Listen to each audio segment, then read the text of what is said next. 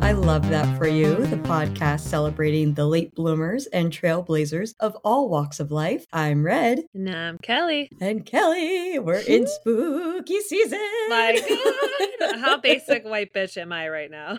It's like the Super Bowl for all of us BWBs.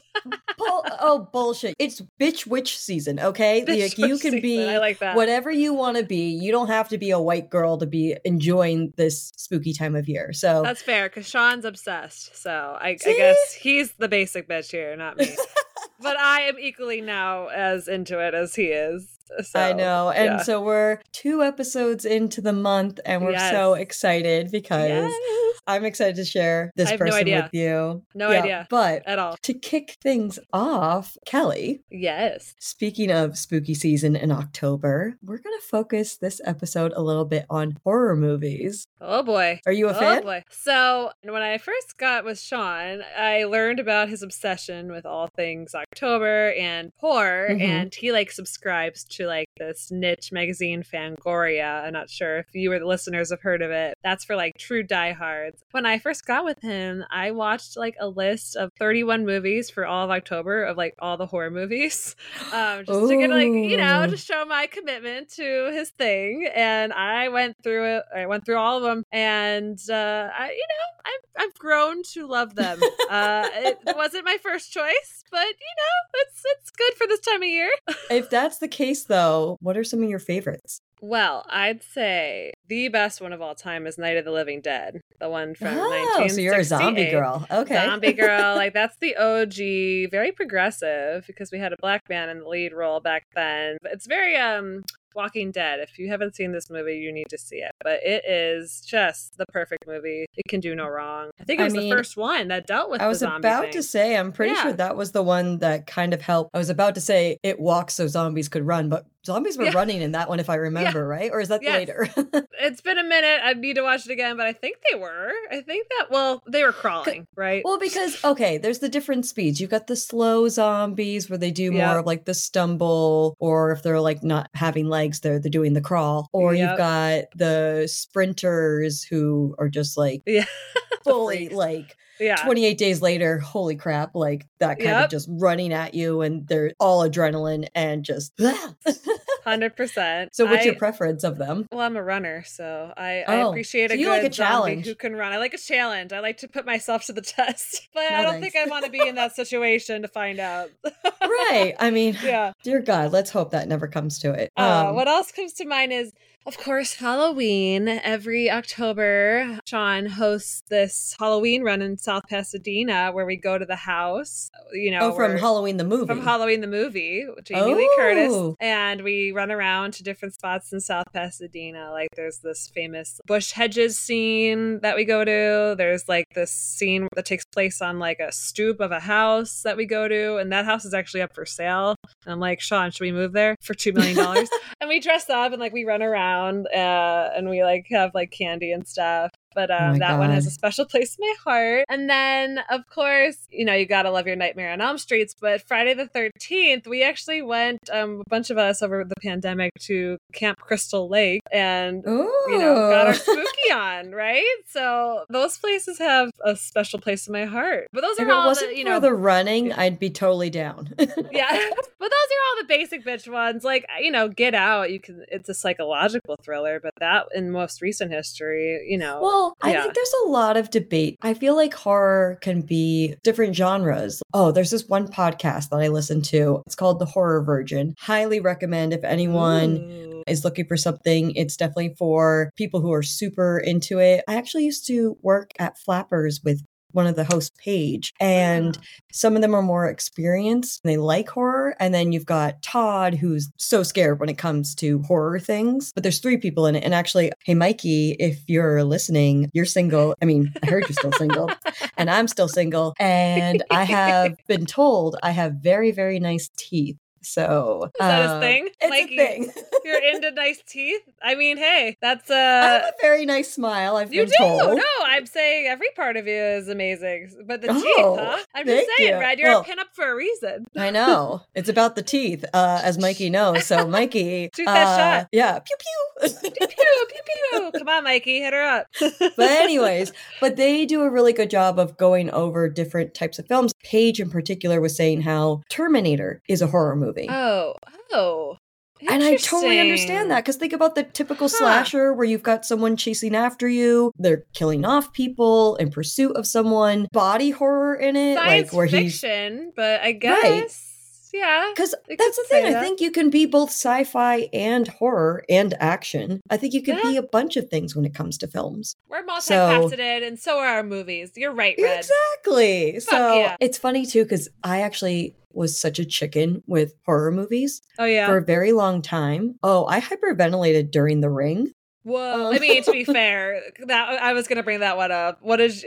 What did you leave the theater? No, so I was at a slumber party, and the thing was, and this is not this person's fault. They did their best, but I told them I don't like gross stuff, and I don't like things that pop out at you. Like anytime there's like a jump scare, nope. So you do not do well in haunted houses, is what you're saying? No, although I tend to mystery science theater it and just make jokes the whole time because I'm so scared. It's a coping mechanism. Yeah.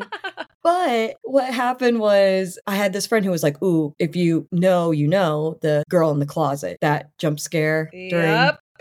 So she was like, ooh, there is this one. I will give you a warning. And I was like, great. I'm like tense watching it. And then she went, okay, don't look now. But I'm at a slumber party with a bunch of girls. So what I heard over people talking was, okay, look now. Oh, no. So I completely relaxed and started like watching. And then it happened and I screamed and I emptied my lungs and I couldn't catch my breath. I literally had like the bag over my mouth, like trying I thought you were going to say you emptied your bladder, so I'm glad at least No. I mean, it wasn't that bad, but like, yeah, I struggled to breathe for a little bit. Red. Yeah, well, no, and it's fine. But what's interesting now is that I have such a huge appreciation for horror films because a lot of times horror films actually have some of the best sense of humor. Yes. Oh, absolutely. They have They're campy. Tongue-in-cheek, campy. They also can make commentaries about like society or about different issues Parasite. Or things like that. I mean, there's so many things that you can do with it. One of my favorite directors is Guillermo del Toro's work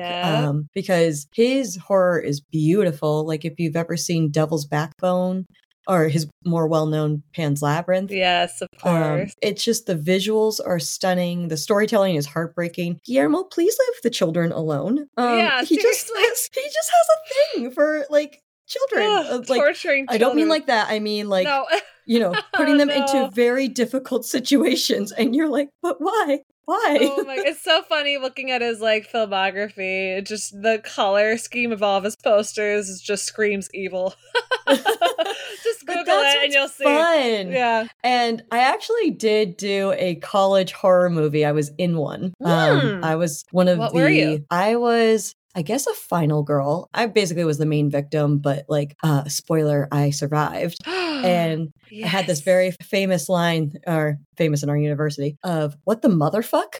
What the motherfuck? That was my line that I just used a couple of times and people thought it was funny. That's amazing. Wait, what is this called? Is there a copy of it? God. I must see it. Oh my God, I can't remember the name of it. I know it has something to do with dolls. Very well written. Actually, the writer of it is now a writer for DC or Marvel with comic books. She's very talented. Well done. So I get to have that little claim, even though we've totally lost touch and everything. But I was I was in one of her works. Oh my gosh. But yeah, famous. And we actually did special effects makeup because I get tortured a bit. And so that was really fun too, and definitely helped with my interest later on.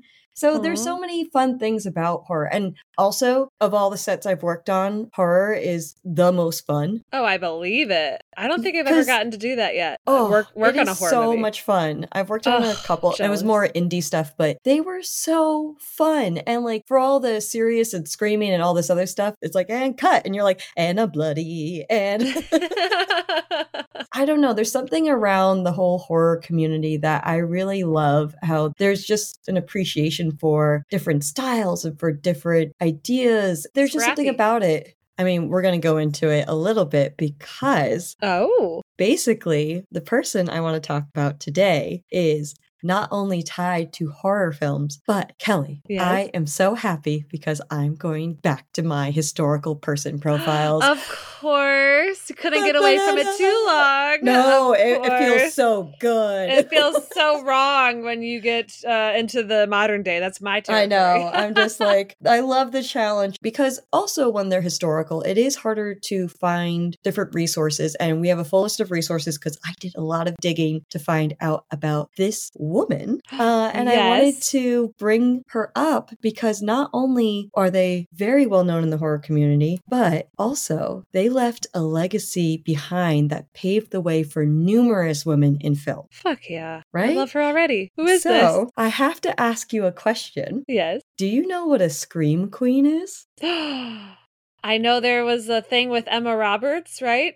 Was there a show? Well, that's the show. That's the show, Scream Queens. But the ones in Nightmare on Elm Street and like your Halloweens, your Jamie Lee Curtis's, right? That's just like so basically, a Scream Queen is a term used specifically for horror movie actresses. It's not to be confused with the term Final Girls. A Scream Queen is actually a little less specific. Alison Foreman of IndieWire described it as historically a snappy description to draw talent and audiences towards projects anchored by leading ladies' panic-stricken beauty and piercing pipes.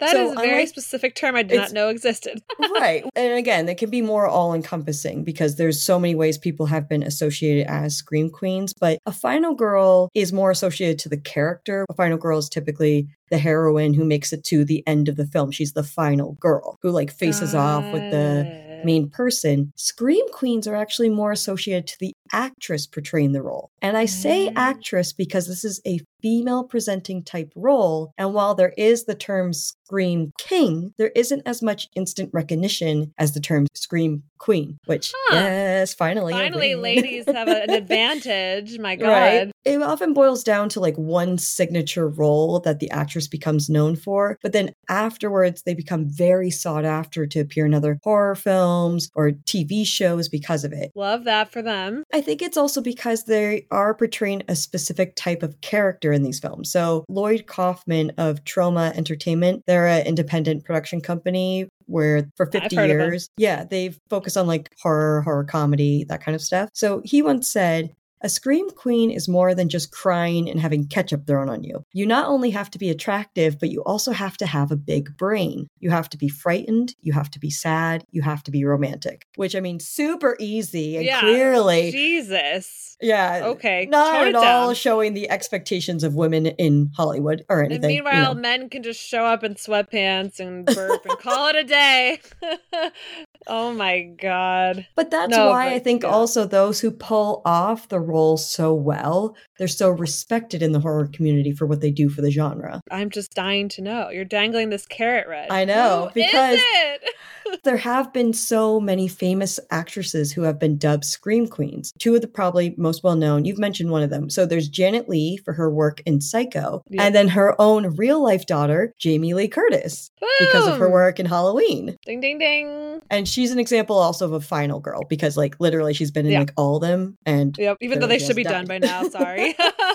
It's over. Linda Blair, she's considered one for her work on The Exorcist. That's right. Olivia Hussey for her work in the 1974 film Black Christmas, though some would maybe consider Romeo and Juliet a kind of horror movie if you don't like Shakespeare or Doom lovers. Definitely. Definitely a horror movie. Agreed. Modern times, there's a ton of actresses from Sarah Michelle Gellar, from Buffy, I Know What You Did Last Summer, The Grudge. You've got Toni Collette for her work on both Sixth Sense and Hereditary. And then even more recently, Jenna Ortega, because she's on the Scream franchise, she's in Insidious, and of course, what some may consider more comedy than horror, Wednesday. Ding, ding, ding. Oh, right. Jenna. This is why I wanted to focus on who is widely considered the first Scream Queen in cinematic history, and how her most signature role in 1933, like we're going almost 100 years back, would pave the way for countless actresses. So Kelly, Oh my God. If you don't already know, may I introduce you to the OG Scream Queen herself, the timeless Faye Wray. Yeah. Do you know her? You do know her. Oh, Okay. All right. Oh my God. Good pull. Right? How did I not even think of that? Brilliant. I know. Red. I'm so excited. Brilliant. Excited. Brilliant. So let's start from the very beginning for our listeners. Faye Wray was actually originally born Vina Faye Wray on September 15th, 1907 on a ranch near Cardston, Alberta, Canada. That's right. We got a Canadian. Of course. Also, subscribe to Red Substack if you haven't. Oh, thank you. And don't forget Kelly's. But here's the funny thing. She is considered Canadian American. And that's because her mother, Elvina Marguerite Jones, what a name. She was American, while her father, Joseph Heber Wray, was from England. There's not a ton of information that we can find from the time period. So I'm not sure how a British guy and this American woman, who also was the daughter of Daniel Webster Jones, who was a huge pioneer for the Mormon church in the US. No idea how the two of them got together in Canada. Yeah, that's weird. Right? But it's hard to find that information other than just of where they were. Right. And the fact that they would have 6 children together. Oh my God. Yup. No. Faye was actually number 4. Oh my goodness. Where did the other 5 end up? Sorry, go ahead. That's the thing. I wasn't able to track down. There's like all these different stories. And I was like, this is going to be a much longer podcast if I go into each of the different siblings and try and track them down. And there's all these stories about her mom too. And like that whole family. And I was like, whoa, I need to focus just on Faye. Yeah. Because otherwise we're here all night. Damn. So when Faye was 3 years old, that's actually when they moved to the US. Apparently they went to Arizona, then they went to Utah, and finally they ended up in Hollywood, California, which we know because Faye attended Hollywood High School. There's records of that. So that's why it's like, okay, where did they go? We just know she was there around the time when she was 14. It's also interesting too because I don't know what the family dynamic is because while she came from a very prominent Mormon family, she was never brought into the Mormon church. Yeah. So I'm like, okay, was there some falling out? Was there like a loss of faith? I don't know.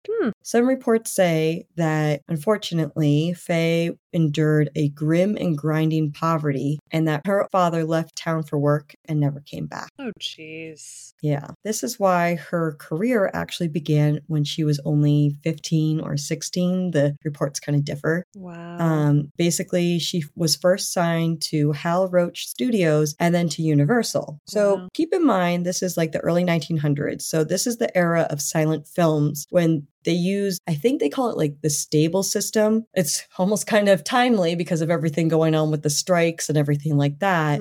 But back in the day, studios would sign actors to contracts around 4 to 7 years and basically own them. Like they would have them do as many films as possible. Performers were not allowed to work with any other studio or they could get blacklisted. Often studios controlled their looks, their appearances, what films they appeared in, and so many other things. If another studio really wanted one of these actors for their film, the actor's original studio could loan them out for these projects. And again, well, that's the other thing, because it was often without the actor's consent. But if they turned it down, they faced very serious consequences. Disgusting. But on the other hand, if you got one of these contracts, you were given huge opportunities and a chance for a lot of money. So for Faye, this was almost like a no-brainer to go into this. I mean, she not only did she enjoy acting, but it was something that she could do to help her family. She started off in silent comedy shorts, but her big break would come in 1926 when she was only 19. Eric von Stroheim, I may have mispronounced his name, but he was big director, producer.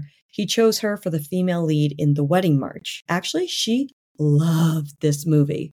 Like, in more recent years, looking back, she said that that film was her personal favorite and where she got to most fully express herself. Because I think she had a good relationship with Stroheim. He kind of allowed her to be more of what we hope more modern actors and actresses have the opportunity to do, which is to have choices and to make character decisions and be more collaborative in order to make the best work, and not like the studios being like, this is how you act, this is how you look, this is what you do, this is how you breathe.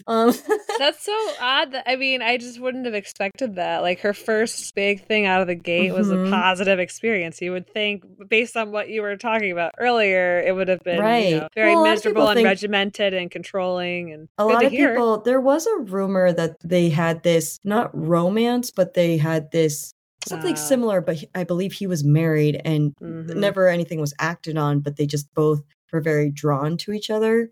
And so there was a lot of interest in what each other were doing. I mean, granted, that was just something I read. That might not be true. And there was no affair or anything that was ever mentioned, but there was this huge respect between the two of them. That same year where she would go and do this film, the Western Association of Modern Picture Advertisers, mouthful. I mean, that's quite a mouthful.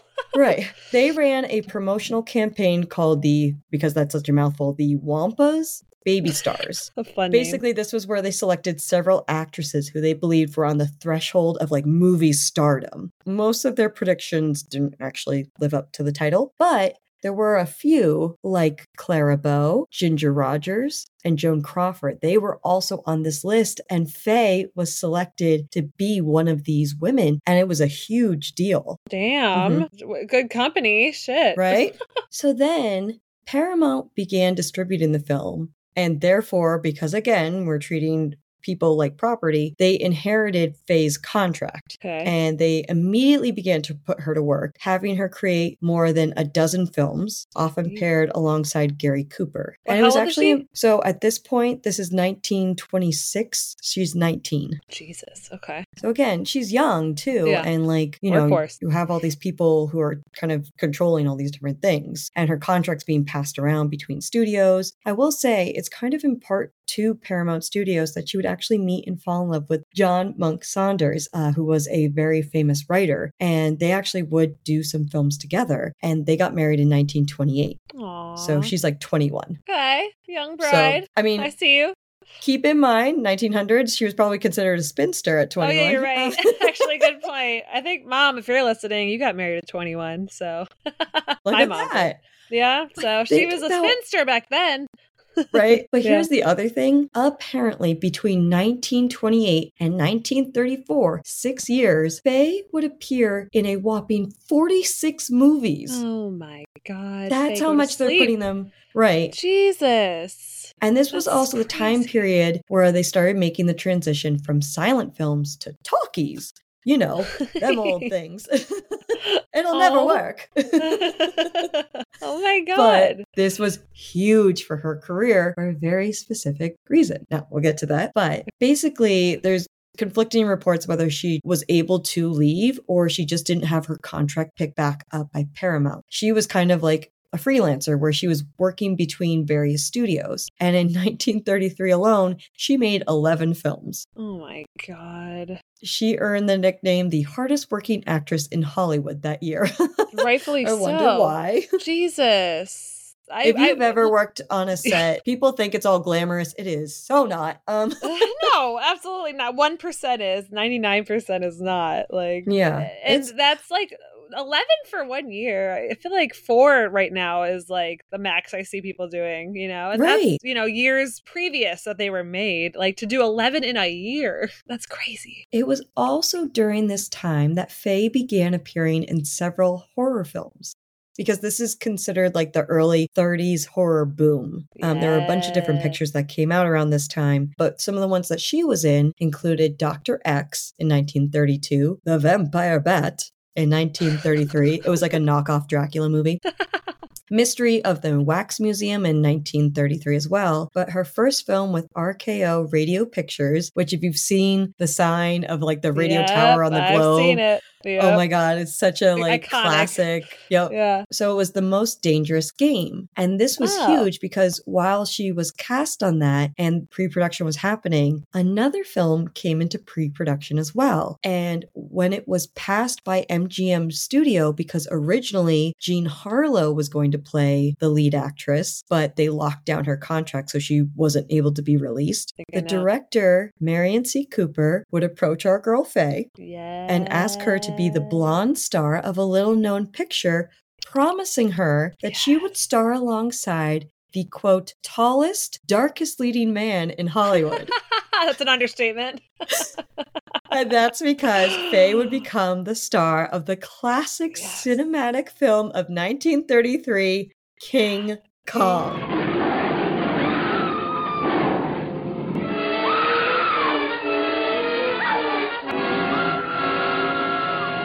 If you don't know the story of King Kong, basically it's about this film crew that goes out to Skull Island, this remote area with this tribe that seems to worship this giant being, and then they discover it's a giant gorilla who they call King Kong. So they capture him, bring him back to New York. He's like in love with Anne Darrow, who is Faye's character. Basically, he escapes and he steals her, and they go to the top of the Empire State Building. Planes are around, and it's all this craziness. And to spoil this movie from almost a century ago. Yeah, I was going to say, where have you been? Yeah. He gently places her on the building before he is finally shot down by the planes. But it was not the planes that killed him. It was beauty that killed the beast. And a broken heart. What's also interesting is because obviously I was doing background on Faye. I found so many interesting tidbits from the production of the movie. They apparently used the same sets for the Most Dangerous Game that she was also in as they did in King Kong. So they literally were filming one during the day and then the other at night at the same time. Oh my God. That's called crossboarding if I ever heard it. Right? My God. I mean, Jesus. That's saving some budget right there. Yeah, it is. While King Kong himself would only be a small creature that they would do stop motion for. And fun fact, the roar he makes is the sound of a lion's roar and a tiger's roar combined, slowed down, and run backwards. Whoa. According to IMDb. Oh my God. But while he was just again, this smaller stop motion for the scenes with Faye, where he would grab Anne Darrow, it was actually an 8-foot articulated hand that would grasp the 5'3" actress. And during the scene, you could see what looks like her struggling to escape, when really, in multiple instances, one of the fingers would loosen. So she's actually trying to stay in the hand and not fall out. I want to see footage of that. Oh, right. Well, if you watch God. it back, her kind of pulling at it and stuff, that's her trying to stay in. Stay in. But it looks like she's trying to figure out a way to get out. That's so funny. And there were so many key moments in that film, but I think very few could argue that from her background in silent film, her wide-eyed expressions and the screams of terror, I don't know anyone who would say that's forgettable. Not at all. It was so key for that time. And especially think about, again, we're new to sound. Those screams must have been terrifying for audience members who are very used to silent films. And then you're getting her screams. She must have been one of the first, right? To be She's definitely one of the earliest and had such a signature scream. And you know what's funny? She actually didn't like her performance at first. What? At the premiere, she was quoted as saying, "I wasn't too impressed. I thought there was too much screaming." There's too much screaming. You don't say. Right. Well, for her, because it's not natural and stuff like that. But this movie would go on to follow her the rest of her life as her biggest performance. As she said later, "I didn't realize then that King Kong and I were going to be together for the rest of our lives and longer." Aww. Now let's talk about how big this film was. I mean, the movie itself in its opening weekend made $90,000, which, don't worry, I calculated. I was going to say, that's over $2 million in modern times. But think about it being 1933. That's really good. That's insane. That's like Barbie level for back then, right? For back then, it's definitely that level. I mean, It's huge. And it's actually listed as being one of the biggest openings ever at that time. Whoa. It actually saved RKO from bankruptcy. Oh, no way. The studio was actually about to basically go under, and it was thanks to King Kong that it kept it in business for another, I think, 30 plus years. Eventually it would fold, as we know. I hope she got a raise. That's not how this works. No, of course not. But I like to think that people did the right thing. The movie itself is also considered a pioneering technical masterpiece because, again, the stop motion I mentioned, other special effects, and it was the first to ever have a special music score that accompanied it. Oh, right? I did not know this. This is according to my research. So yeah, no, I blame sure it's right. I blame my be. sources if this is It's in not the 30s. Right. It has to be, yeah. But it is largely Faye's screams in the new age of films with sound that continued to be the thing audience spoke out about the most. In fact, she remembered getting off a boat in England, a man meeting her and saying, "Will you please come up to the BBC studios and scream for us?"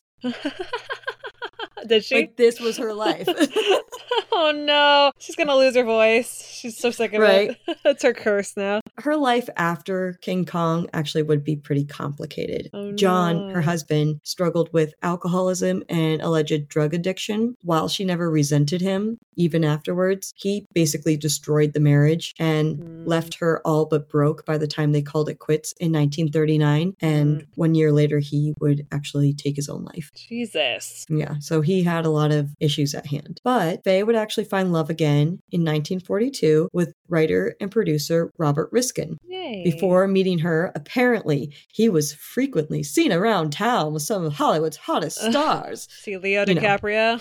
Pretty much. Apparently, he would settle down once, allegedly, Faye proposed to him. In the 1940s, Faye, you queen. What? A hero. That's insane. Was he embarrassed? Like, what did he think of that? No, of anything, he was very proud of her. He felt, so according to his daughter, he was a very quiet person and he just wanted someone who he could talk to and that understood him. And I think a lot of Faye's performances have to do with her ability to have empathy. The reason she's able to portray like sadness so well and these like big expressions is because she has this natural ability to empathetically listen and react and things like that. And that really resonated with him. This is according to his daughter, and they would actually have 3 children together. Aww. And as much as we're like progressive, she actually would retire from acting to raise the children. Whoa. However, turns out Hollywood wasn't done because unfortunately, in 1950, at only 53 years old, Robert would have a heart attack that left him partially paralyzed. And this made him unable to work. And so Faye was determined to provide for her husband and her children. So she went back to Hollywood. Get it, girl. Well, apparently she was welcomed back with open arms. Her daughter said people welcomed her back like she was a long lost relative, finally come home. Like, people were very supportive of her. She was put to work immediately, and she was proud to do it. That makes me happy because, after a certain age, women get washed up. But I'm glad that, I don't know how old she is here, but she's like 43. Yeah, and she's welcome back. Thank God. That's refreshing. Yeah.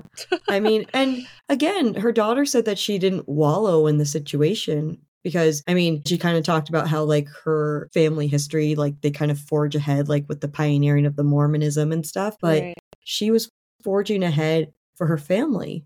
And that's not easy to do at this time. Sadly, Robert actually passed away at just 58 in 1955, so 5 years later. A lot of people say, like, he was the love of her life. It seems like all of her romances were very significant. Like, she loved each person fully, like her first husband and her second husband. It didn't stop Faye, though. So she was taking regular guest star roles on shows like Alfred Hitchcock Presents and Perry Mason, but nothing really gave her the same notoriety as she did from King Kong, but she had steady work for basically the rest of her life. Good. Her last credited role was in the 1980 TV movie Gideon's Trumpet, but her legacy doesn't end there. Ooh. She would go on to release her autobiography, On the Other Hand. Get it?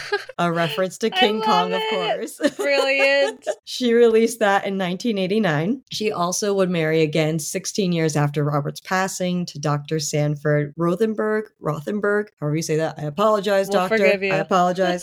And they had a very happy marriage until he also passed away in 1991 of natural causes. While she had a complicated relationship to being so closely associated to King Kong, she would eventually say, I have come to believe over the years that Kong is my friend. And pointed out, her daughter, after first viewing the film, said, Kong wasn't trying to hurt you. He was just trying to protect you. I'm like, Oh, I'm not crying. Because it's true if you think about it. And like, what a sweet thing for a little girl to notice. Like, the monster is not actually really the monster here. It's just a creature that, loves her. Right. And is taken out of his natural habitat. So what he's thinking to do is, I have to protect her in this big, scary city. That's so smart. It's a way to reframe that, I guess, because he's an animal. It's not to say like an animal in captivity is evil. It's just an animal in captivity reacting as probably anyone would. She would go on to be honored in 1998 by Billy Crystal at the 70th Academy Awards after a brief interaction where he introduced her as the beauty who charmed the beast. Oh. She also was the original actress in mind to play the older Rose in the 1997 film Titanic. She was supposed to be old Rose, the one who's like, it's been 84 years. Oh my God, with the necklace. Yeah, 84 years. Wow. What I say whenever I'm trying to figure things out, and I'm like, it's been 84 years. The research doing this episode was 84 years. It's true, listeners. You should have seen her last night. Oh my God. I was like, wow, you really are going down the rabbit hole. I was doing the last minute like touch-ups and research, and I don't drink coffee, and yet I had a pumpkin spice latte with some Irish in it. And how appropriate. Everybody have one while you're listening to this. Yes, it's that time of year. In the beginning. Yeah, it is. You're basic this was bitching actually, it up. It was my first PSL. I've never had one before. See, I wait till October 1st because obviously as we record this, it isn't yet. But now that this is out, absolutely, you better believe I would have chugging them. She has it in an IV, just going. Yeah, I'm going over to it right now. So she also would visit her hometown in 2003 on the 60th anniversary of the film to see the fountain that was erected showing the silhouette of Faye and her famous co-star. So in her hometown, they did this. Oh, that's so sweet. And she said every time she was in New York and passed the Empire State Building, she said, I say a little prayer when passing it. A good friend of mine died up there. Oh, that's so sweet. So, prior to making the 2005 remake, Peter Jackson and Naomi Watts met with Faye. She basically very cheekily said to Naomi Watts, you're not Ann Darrow, I'm Ann Darrow. Yes, queen, literally. And originally she was going to speak the last lines of the film in a cameo, the famous, it was beauty that killed the beast. Yep. But sadly, Faye would pass away of natural causes in 2004 at the age of 96. Oh, good run, Faye. Right? Before the movie would finish filming, having lived a long and healthy and incredible life that so many people credit for having paved the way for horror films and scream queens alike. As Peter Jackson would note in his 2005 remake by dedicating it to the incomparable Faye Wray. I love that for you, Faye. Right. Want to hear something hilarious, though? Yes. So because she wasn't able to do the last line, guess who did the last line? Who? Motherfucking Jack Black. It always goes to Jack Black. It always returns to Jack Black. Not Kevin Bacon. It's Jack Black. I mean, how many episodes has he been in now? 4 by now? It's gotta be. Like, there's always a tie back to him. Even Mr. if we don't Black, say this is an open invitation that if we're going to keep mentioning you, can you please already? Just come on the podcast? Because this is getting ridiculous. This is getting crazy. We've highlighted your mom. Let's go. Get on here. Now you're stealing Faye's moment. Come on, Jack. What the motherfuck? What the motherfuck? Full circle. But yeah, so I mean, I was so excited when I realized, oh my God. So smart. Because I never realized who would be the first Scream Queen. Yeah, I mean, I don't think anybody would think of that, but it's right in front of you now that you say it. Of course, it's Faye. Right. She's literally the Scream Queen. Like her scream was so signature for that film. Oh, and I mean, just thinking of the imagery and things like that, like her expressions, I mean, especially coming from the silent film era, it's clear why she was so successful in that, because she's also a stunning person. Like if you've seen, I mean, look her up, our guys. Listeners will see us on the social. We'll post a picture of Google her. her still. Oh, she's and beautiful. what a life. And like, I know a lot of times people are always like, oh, one hit wonder. It's like, no, she still worked consistently. And just to have the one role to be like part of cinematic history, because that film did so many things for horror films as well, not only for actresses, but also for the cinematography style, stop motion, so many other things. It really was a huge film. And I mean, I do believe it's made multiple lists over the years of like top 100 horror films, just also top films of all time, just because of what it did during that time, which was so forward thinking. Watch the movie in her honor tonight. I also want to point out, it sounds as though she actually had the choice in this one because the director approached her. And so she may never have, if she hadn't. I'm glad she saw that this was something. I think she was looking for opportunities, and what a fun thing. And it's also like, well, I'm on the set anyways. May as well, exactly. I think it was probably just an opportunity. And as an actress, you want to take as many opportunities as possible. And you don't know what's going to be your big breakout role. Never. Probably seem like, okay, this is my 9th film of the year, right. You know, and you're giving it your all for all of them. You just don't know what's going to hit. Yeah, with different audiences and what's going to make that huge difference. And because again, she's not, although she's the performer, she doesn't know about the other special effects going in other than this giant hand that's grabbing her. Yeah. I'm going to watch for that now when I watch it back tonight. Oh, watch it back and you're going to see that. That's so funny.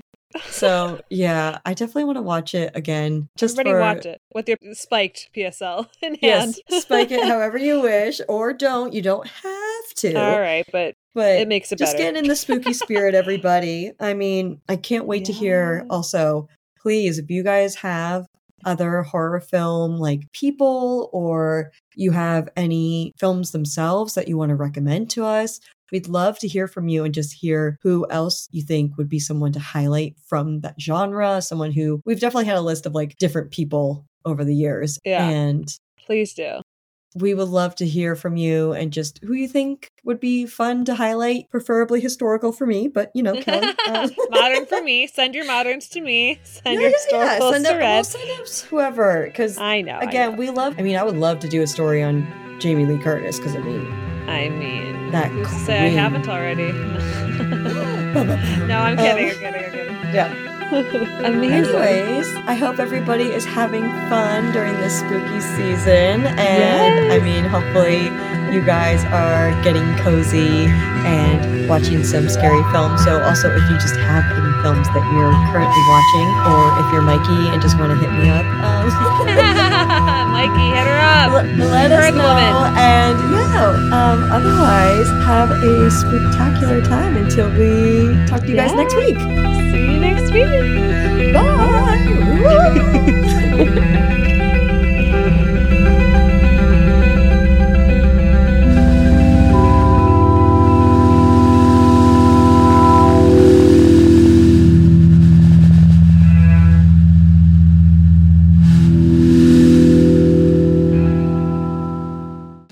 Thank you for joining us on I Love That For You. Our theme song is by Vaudeville and used with permission. Our cover art is by Jenny Lamb, edited to the best of our abilities by Kelly and Red. If you want us to spotlight someone, have questions, or just want to say hi, email us at ilovethatforyoupod@gmail.com or join us on Instagram at ilovethatforyoupod to join the Love Fest and see what else we get up to. Episodes are available on Apple Podcasts, Spotify, basically wherever else you listen. We appreciate all your love, and if you want to help support the show, please rate, review, and subscribe to the show on Apple Podcasts. This helps us spread the love and reach more people. Thanks for listening. We love you.